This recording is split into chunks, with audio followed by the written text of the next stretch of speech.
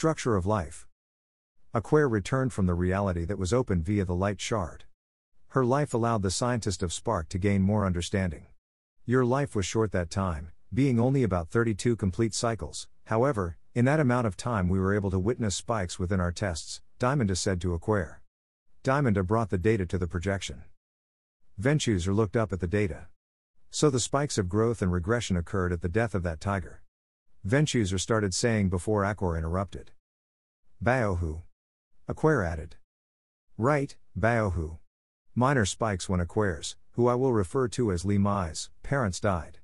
Li Mai's abandonment, each time she attempted cultivation, being praised by the king of Chu, when she 60 was starving in the servant chambers, when she was bleeding to death, and of course when she was fighting. Ventuser informed the scientist of what occurred at each of the spikes in the data. And the data continues until about the very last moment within that reality, which I guess is near the point of death. Platinum observed. Yes, when Li Mai finally collapsed it was after the delivery of the final head of an enemy. Something that would have been memorable for those she was assisting. Ventuser explained. Tragedy, ailments, and success. These must be the things needed to achieve a godhead when you already have an existence. Without all three then you will have an incomplete life.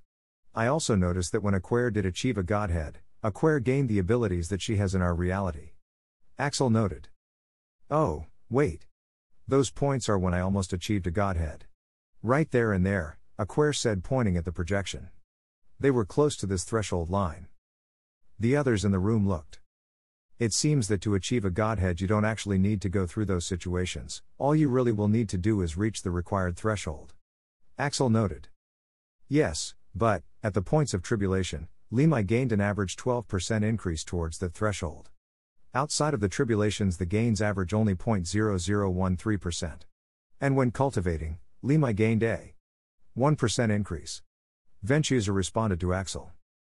So a life without tribulation would have to be over 9,000 times longer than a life of complete tribulation to achieve a godhead. And even if they cultivated through their entire life it would still take about 120 times longer, Platinum said. That entire life just felt like one long tribulation, Aquair said to the group. 32 complete cycles, and giving an open estimate of 40 complete cycles. Then we can postulate that a normal lifespan to achieve a godhead would need to be 360,000 complete cycles, Diamanda said.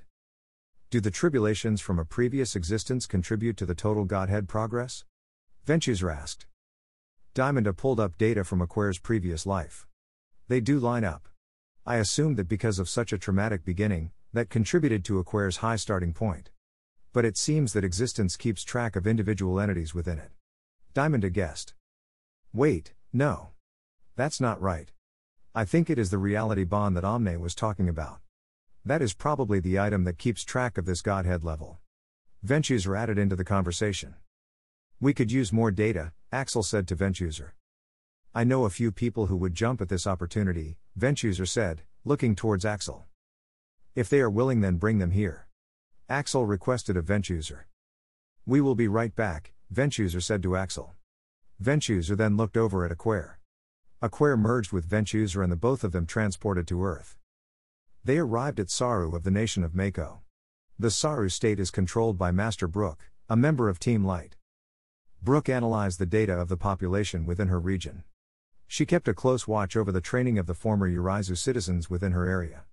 When she felt Ventuser's field she turned her attention towards it. Ventuser. Finally someone with actual accomplishments, Brook said to Ventuser. Spear ran into the room. Spear is an artificial human created by a scientist from Aracargo over 1,000 complete cycles ago. She was upgraded by Brook following the end of the Crete invasion and was made a guard within the area's center. My lord, I came as quickly as I could. The Spear said. She then looked over and saw both Ventuser and Aquair in the room. Lord Ventuser. Greetings. Shall I prepare cookies for you? The Spear asked. Of course. Aquair responded. Ventuser shrugged and the Spear knew that meant she should do it. Aquair has a history of destroying the Spear. The Spear then left the room. What do I owe for such a pleasure? Brook said to Ventuser. Ventuser reached into another reality and pulled energy from it.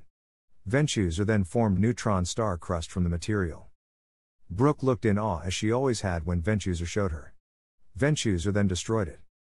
We have a method to open a pathway for you to perform a similar feat, Ventuser said to Brooke. Brooke became excited. Wait, you've discovered a training method to teach that technique? I thought it was unique to you since you had to re-emerge from the rip in spacetime caused by the time sword. Brooke asked Ventuser. Axel created a light shard, but you've already known about that. However, just today, Aquair managed to maintain her existence despite being transported from our reality. She has obtained a godhead. Ventuser informed Brooke. Brooke looked at Aquair. Really? I bet she needed your help to do so, am I right? Brooke asked, smirking at Aquair. If you must know, I went through that entire life without any direct assistance. I earned this godhead. Aquair responded to Brooke. Sure, if you say so, Brooke said before turning back to Ventuser. Well, obviously I can't let this little run accomplish something I haven't, so whatever method you came up with I am willing to try.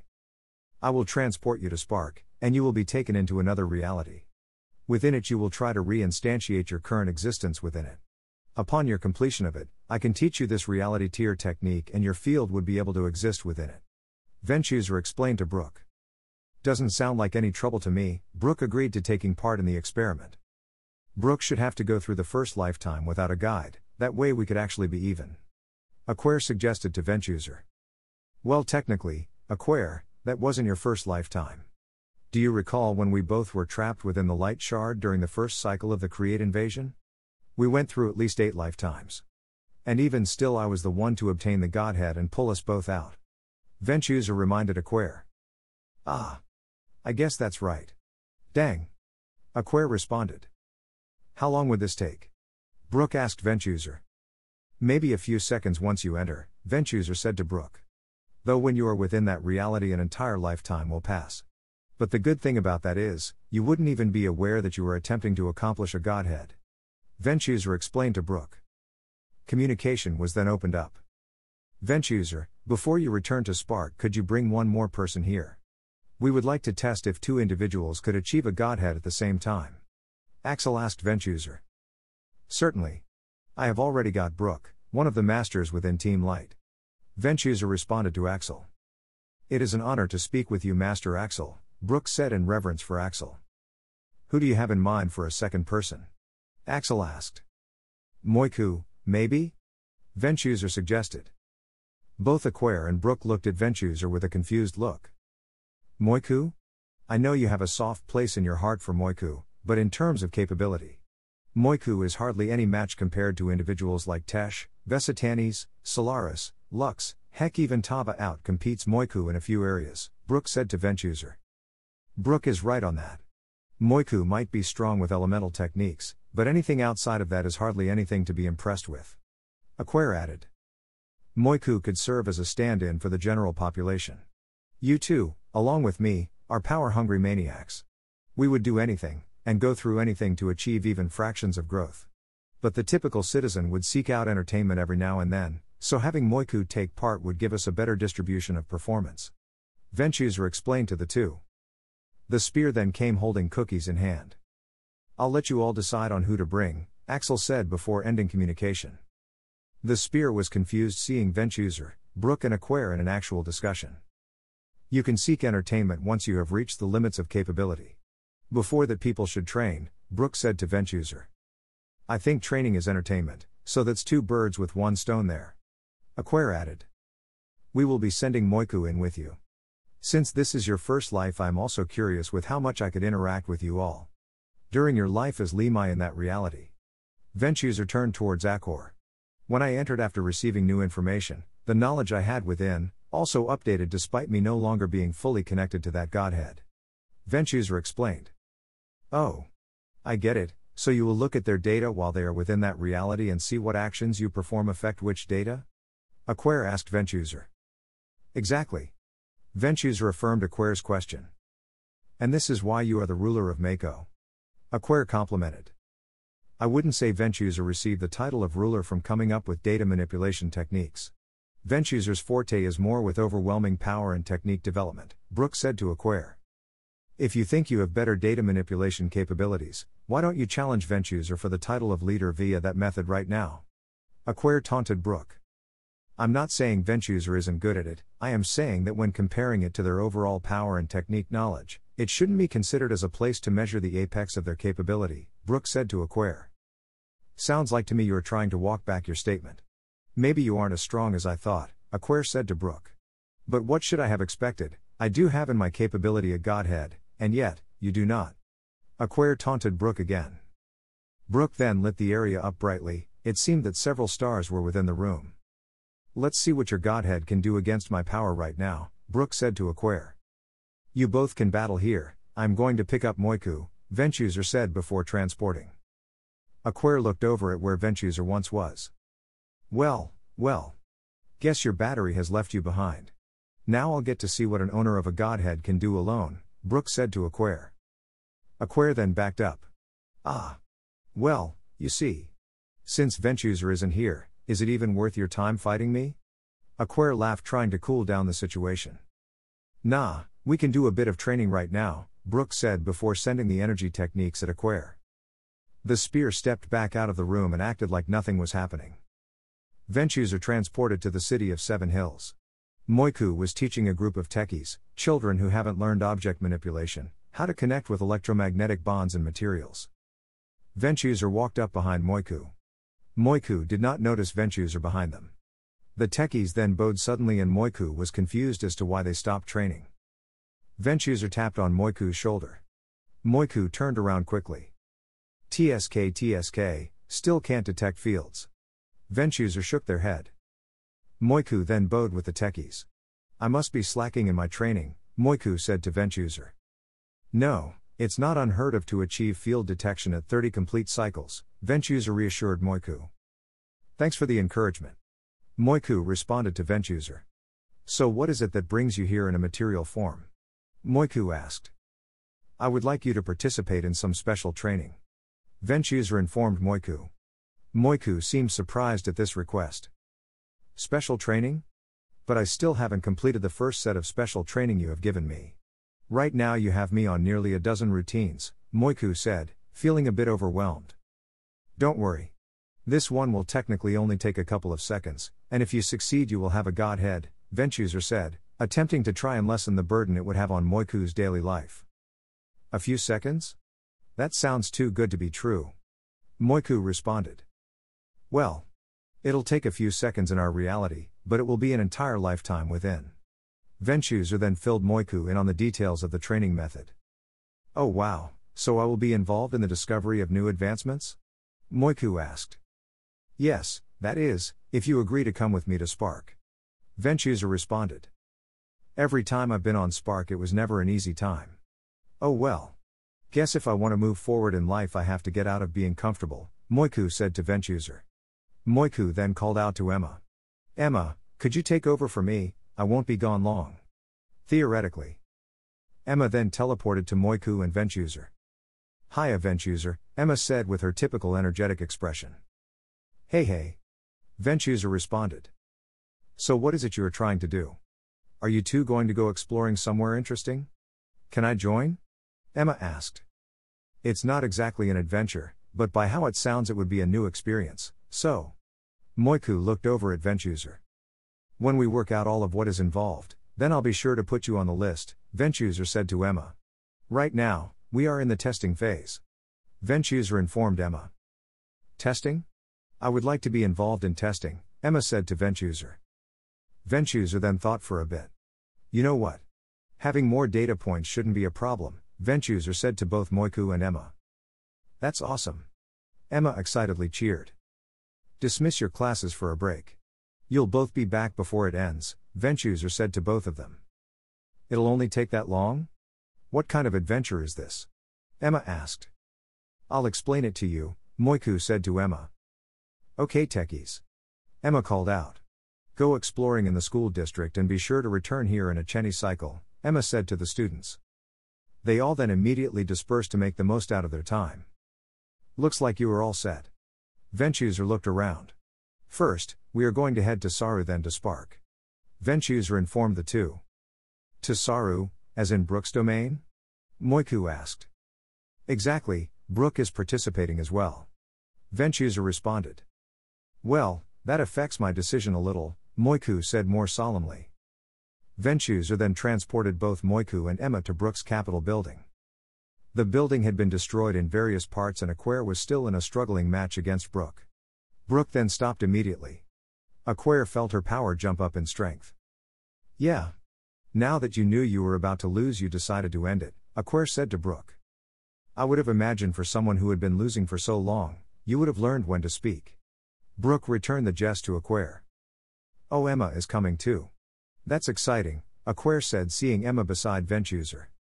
It sounded interesting, so of course I needed to join. Emma responded to Aquare. Aquare, you know what to do, Ventsuser said to her. Aquare then transported everyone to the lab of the scientist of Spark. Moiku immediately bowed deeply in the presence of Axel. No need for the pleasantries. Now that you all are here, we can begin the next session, Axel said to the group. Platinum then stepped forward. Brooke, Emma, and Moiku. You all are going to be transported to another reality that has been opened by the light shard. Within that reality you will become a new existence, which means that you will not know who you are in this reality. Your goal will be to rediscover the you that was transported and gain your consciousness. Though none of this is of any consequence to you once you enter, because you will forget everything. Platinum explained. Ventsuser and Aquare. I want to also test how a reality with two omnipotent godheads reacts, Axel said to Ventsuser. Though you are a special case because Aquare can merge into you. However, she is still a separate entity, evident by how she was able to achieve a godhead in that recent life. Axel noted. Then that's what we will do. Ventsuser responded. Yes. I get to be the omnipotent deity of that reality. Brooke, you better watch your back, Aquare said to Brooke. If I understand correctly, if you target me, you wouldn't even be targeting me, you would be targeting an innocent existence that I am simply attached to, Brooke said to Aquare. Don't try to think your way out of this. Aquare responded. We are ready to send them in, Diamondus said as the device was activated. This will be your first life, so I don't expect you to achieve a godhead. So when you return and it hasn't been achieved, don't feel defeated, Axel said to the group. They were all then sent into that reality. Ventsuser appeared back to the initial reality. Well, looks like that happened again, Ventsuser said to Axel. You can just watch the data with us then, Platinum said to Ventsuser.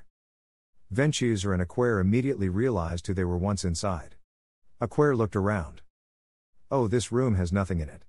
Is this where you were last time? Aquare asked Ventsuser. I'm surprised that both of us still exist within here. Ventsuser looked at Aquare. So where is this place exactly? Aquare asked. It's a place within this reality without anything. Technically we are looking at the edges of the light shard's corners.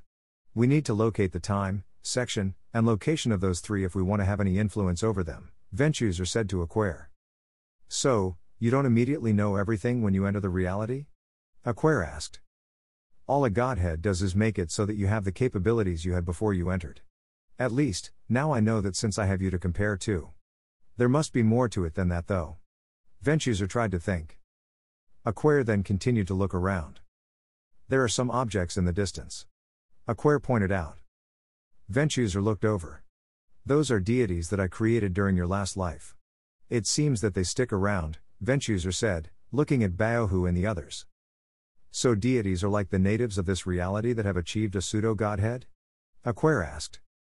You could say something like that. Though it is more accurate to say that they are beings that have been granted authority by a godhead. This second time around made me realize that there is a high chance that we as Ren now could have been granted deity status in our reality by some godhead in our own reality, if we do have one, Ventsuser said to Aquare. How much power can you grant each of them? Aquare asked. Who knows? You can simply apply domains to them and they can influence it based on what you give. Ventsuser explained to Aquare. So we are omnipotent then. Aquare smiled. If you know how to properly manipulate the data of this reality, then yes, Ventsuser said to Aquare. We technically have all of time and space for me to teach you, so I suppose I'll do that before we start seeking Brooke, Emma, and Moiku, Ventsuser said to Aquare. Aquare was taught all the information that Ventsuser learned during the previous existence. Now that we have your practice done, let's locate them, Ventsuser said to Aquare.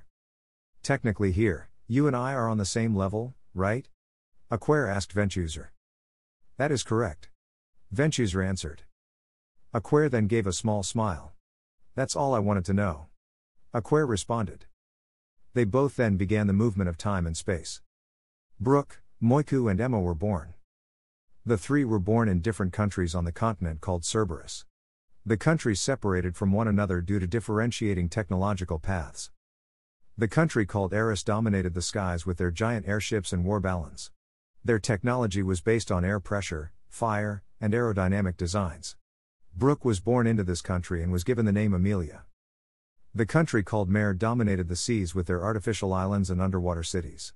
Their technology was based on steam, pumps, and hydraulics. Emma was born into this country and was given the name Jean. The country called Tellus dominated the dry lands with their cities of steel and roaming machines. Their technology was based on gears, mechanical work, and complexity.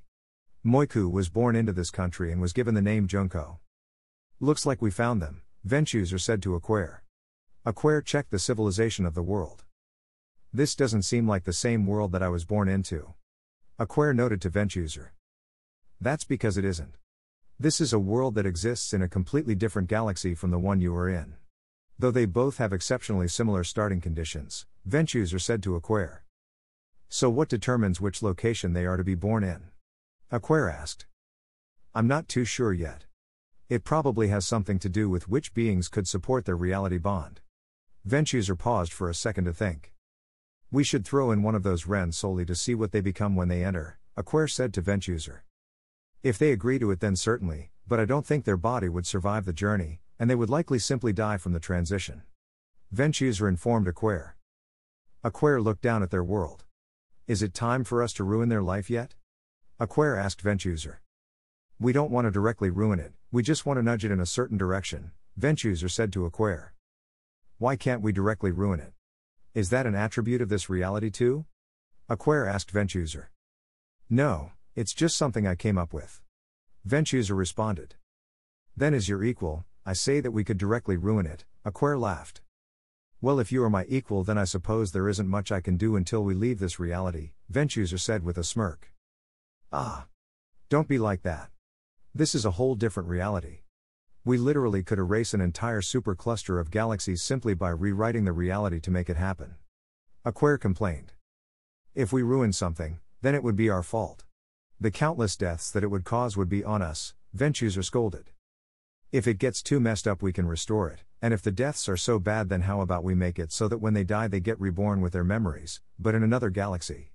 Aquair suggested to Ventuser. Ventuser continued to listen to Aquair's suggestion.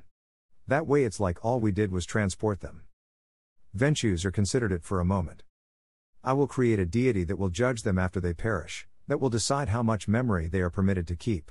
If the deity deems that they are worthy of remaining dead, then it will create a minor deity out of them. I suppose I should also create an entire board of deities to determine the locations where they would be reborn, Ventuser said, looking around the room. Aquair looked at Ventuser trying to compensate for her desires. If you feel so wrong about ending their life, how about at the moment of their death we simulate their life as if it didn't end, then when they finally die in that simulation they could stand to be judged. Aquair suggested to Ventuser. I suppose simulating their entire reality isn't of any effort to us. So I will create a deity to also handle that. Ventuser responded. The deity of dreams. Aquair suggested a name. We ought to start building different realms within this reality then, just to keep it organized for the others who follow behind us, Ventuser said to Aquair. Aquair readied her hands. I have zero qualms with that. Aquair responded. Aquair and Ventuser divided the space of emptiness in 12 worlds, each encompassing the previous. The first world hosts the local deities and local non-natural beings. They were the lowest workers of the outer world. The second world hosts the regional deities, ones who were in charge of lands the size of continents. They were given free roam and decisions over the land and its inhabitants, with more capabilities given to them by the next world inhabitants. The third world hosts world deities. They are given domain over creation on the entire planet. Their scope also expands to regions that inhabitants of their world can reach within a lifetime. The fourth world hosts deities of a realm. Realms for deities encompasses millions of solar systems and nebulas. They were to maintain an administrator role over the deities in the lower worlds and were in charge of creation for their domains and lower domains. The fifth world hosts the deities of order. They stabilize the chaos of an unbridled universe and send creation among their domains. They were given control of several million galactic systems. They were not given the ability to create beings other than local deities for micromanagement. The sixth world hosts the universal deities. Ones who maintain order, creation and destruction of creation within a universe. Venthuser and Aquair gave them free control over the universe and its inhabitants. The seventh world hosts the rulers of heaven. Deities in this world control areas within the 12 worlds lower than their own.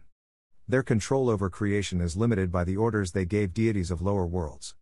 Worlds above this one were to maintain an order or the code of reality. The eighth world hosts the supreme creators. They maintained the books of existences, and knowledge of all time and space.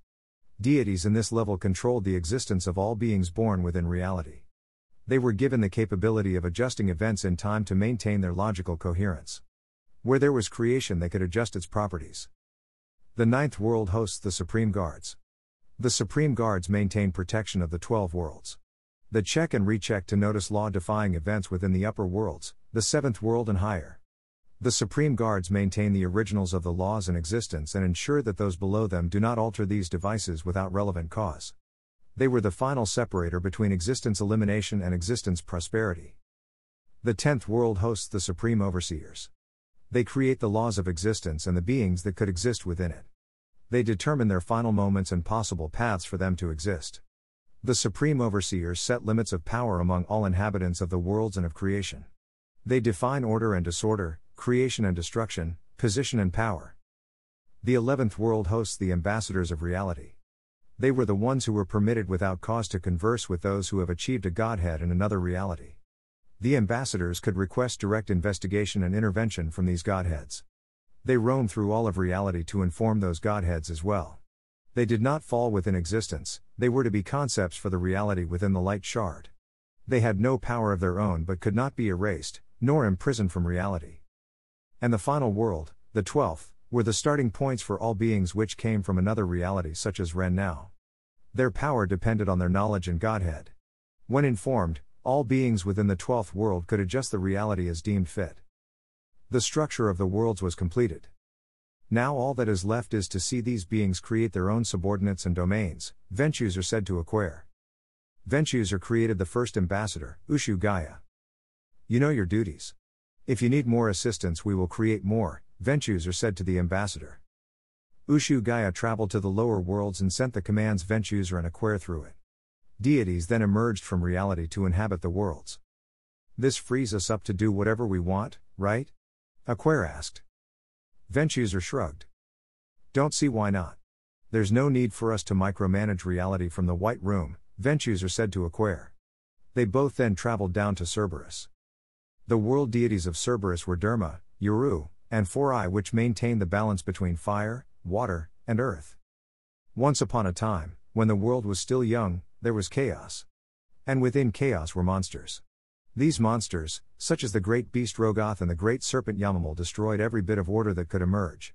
But in a tiny pocket, unwatched for a mere instant, emerged Derma, Uru and Forai from the chaos. The three goddesses fought against the monsters to clear a section within chaos for order to take hold. To mark their success they combined their power together to create life, the ultimate form of order. Lori, the mother of Amelia, read. You're going to scare the kid reading that story, Lori. August, the father of Amelia, said to Lori. Amelia looked up at her dad with a smile, asking to be held. August picked up the young girl and placed her on his hip. He tapped her adorable nose. She carried this book to me while I was sitting in the living room, practically begging for me to read it. Lori responded to August. Is that right? August looked at Amelia.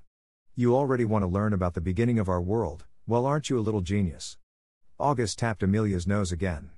But it is entirely too scary, with all the talk of monsters and all. You should read her the children's version of the story. Amelia shook her head. No, I want that one. Amelia pointed at the book. Lori gestured her hands in a I told you manner. How about we go to the park, and you can see the wonders that the goddesses created for us. And about the saint of the sky, Arrow? August asked Amelia. Amelia nodded her head. Aren't you tired after work? Lori asked August. I'm never too tired to take our little girl out for a walk, besides you got to spend all day with our little sugar drop. It's only fair that I do too. August looked at Lori with a pouty face. Then I won't hold you here any longer. Lori smiled. August took Amelia outside. The sky was clear and bright as all days in the Sky City of Luxton were. Papa, what is night? Amelia asked August. Night? Now where did you come up with that question? August responded. Nightlife, it was in your book. Amelia answered August's question. Is that right? I guess you never have experienced a true night. August then sat down at the park bench. Amelia sat on his lap. Night is the time when the day star is below the horizon, far off in the distance. But because we live in Luxton, we are a part of the daylight armada, which means we follow the day star's journey. When all humans lived down on the surface, everyone experienced both night and day each time the planet rotated. And the people who were awake when the day star went down experienced night life. August educated Amelia. I want to experience night life, Amelia said to her father. One day we will bring you to the nighttime armada. But you will have to wait until you are a bit older, so be patient, okay? August told Amelia. Okay, Papa, Amelia said with a smile. In the distance there were many other airships. They were the size of cities and all traveled together like a flock of birds. Below them were the clouds of the planet. Because of this, Luxton and all other ships in the daylight armada did not experience weather other than clear bright skies. Ships in the armada were covered overhead by a dome. The dome held the global time displayed within it, so that the citizens who only experienced the day would know how to coordinate with other armadas. Papa, you said that humans used to live on the surface. Are there any people still there? Amelia asked August. Yes, there are people who still live down there, and they are a wicked bunch. If any time in the distant future you ever come across one of them, simply ignore them and keep moving. Associating with the people on the surface will only spell trouble. August warned Amelia. What did they do? Amelia asked. Well, outside of my personal experience, there has to be a reason why the Saint of the Sky didn't select them to be born up here. Everything has their reasons. August told Amelia. So, the deities don't like them? Amelia questioned. Correct. Now that doesn't give us permission to be mean to them, simply do not associate with them. August reiterated to make sure that Amelia understood. Amelia nodded. Good girl, August said, tapping Amelia's nose. Down on the surface in the Tellus, there was a state named Magnesia, which was famous for their roaming cities. The cities were as large as small mountains and traveled across the lands on belts as tanks. One such city was the district of Titan in which Junko lived. Junko roamed around the steel that was deposited across the urban jungle. Junko found a shiny crystal on the ground and grabbed it. She jumped across from one railing to the other, avoiding the people down below. The city had a build higher methodology which allowed Junko to move swiftly without the people walking and driving below catching sight of her. Junko made it to a building that was slightly out of the way and hidden and dropped off the crystal in front of the clerk. The place looked dirty and worn down. It was covered in old towels and rust, and the clerk was an overweight man in his middle ages. He grabbed the crystal and looked at it with his magnifying glass, which was designed with customized scraps from around the city. I can give you 5 aluminum coins for this. The clerk said to Junko. No way, this is worth at least 1 copper coin. Junko responded. Junko was much smaller compared to the clerk. There was also no denying that Junko lived in poverty. What am I supposed to do about it? Isn't it enough that you live in my storage room and eat my leftovers? I'm already running at a loss taking care of you orphans. The clerk said to Junko. Junko looked at him with frustration in her eyes. I'm not an orphan, my parents are still alive. Junko responded to him. Oh my bad, I guess that'll just make you a foster. Give me a break, as if anyone gets out of prison these days. The clerk said, handing Junko 6 aluminum coins. There, I threw in a little extra, now out of my sight. The clerk said, waving his hand to shoo Junko away. Junko grabbed the coins and went into the door next to the desk. She looked around to make sure no one was looking.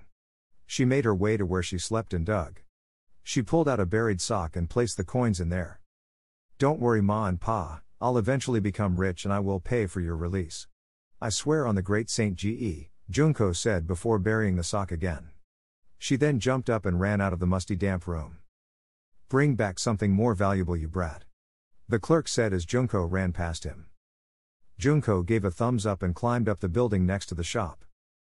In the distance there was a vast ocean, where tiny green dots were visible. Those small green dots were the floating cities. And one such floating city was Rhodos. Jean attended the Learning Institute for Pre-Minors. The young children were learning to swim, for swimming was a vital part of their society. Jean was an extremely capable swimmer and caught the ire of the children in her class. Jean came up from the deep end of the training pond to catch her breath. When she got up, the other kids were throwing stones at her. "I bet you aren't better than us at throwing rocks," one of the children called out as they tossed another rock at her head. Jean dived below the surface of the water again to avoid getting hit. "Hey! Stop being mean," another girl in the class said to the kids throwing rocks. "She worked really hard to get good at swimming, you guys are just jealous." "We aren't jealous," the kid replied. "Then why are you throwing rocks?" the girl asked them. Jean came back up to the surface when she noticed that the rocks stopped coming and she saw that someone was defending her.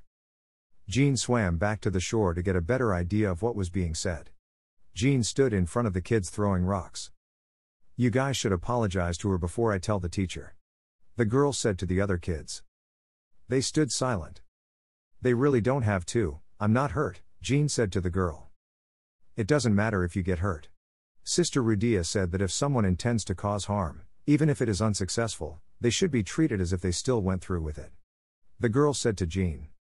"There's no proof that we threw anything," they yelled out, then ran off. The girl was agitated with what just happened. Jean then touched her shoulder. "It's okay, they never get caught anyways. So I just learned to deal with it," Jean said to the girl. "Wow, you are strong mentally and physically. Can we be friends?" the girl asked. Jean was taken aback. "Ah. Sure." Jean responded. "My name is Flora, my parents just moved here from Ithusa." "My first day," Flora said to Jean. "Your first day and you already stood up for me. You are the one who is strong," Jean said to Flora. Sister Rudia said, "If you see violence you must stop violence." "So that's what I did." Flora smiled. "My name is Jean, I'm glad we are friends now." Jean smiled. Ventuser and Aquare looked down at the lives that Brooke, Moiku and Emma were living. "Well, none of them are showing signs of immediate access to a godhead," Ventuser said to Aquare. "Should we try and push them along?" Aquare asked Ventuser. "No, I don't think we need to do anything. Things seem like it'll take a dark turn without our intervention." Ventuser responded to Aquare. "Why is that?" Aquare asked. "The world deities of this planet seem to have become agitated by the amount of worship that the regional deities are receiving. So I can only imagine that they will try to cause more issues within the territories to push worship away from the smaller gods," Ventuser said to Aquare. "That's dumb. They are deities, we literally gave them abilities independent of the humans and creatures below," Aquare said to Ventuser. "Well, the deities of the realm are what decided the attributes of the world deities. Remember, we barely have any instructions even to the ninth world inhabitants," Ventuser informed Aquare. "Oh. Yikes. Well, I guess until the ambassadors complain we should just let things play out," Aquare noted.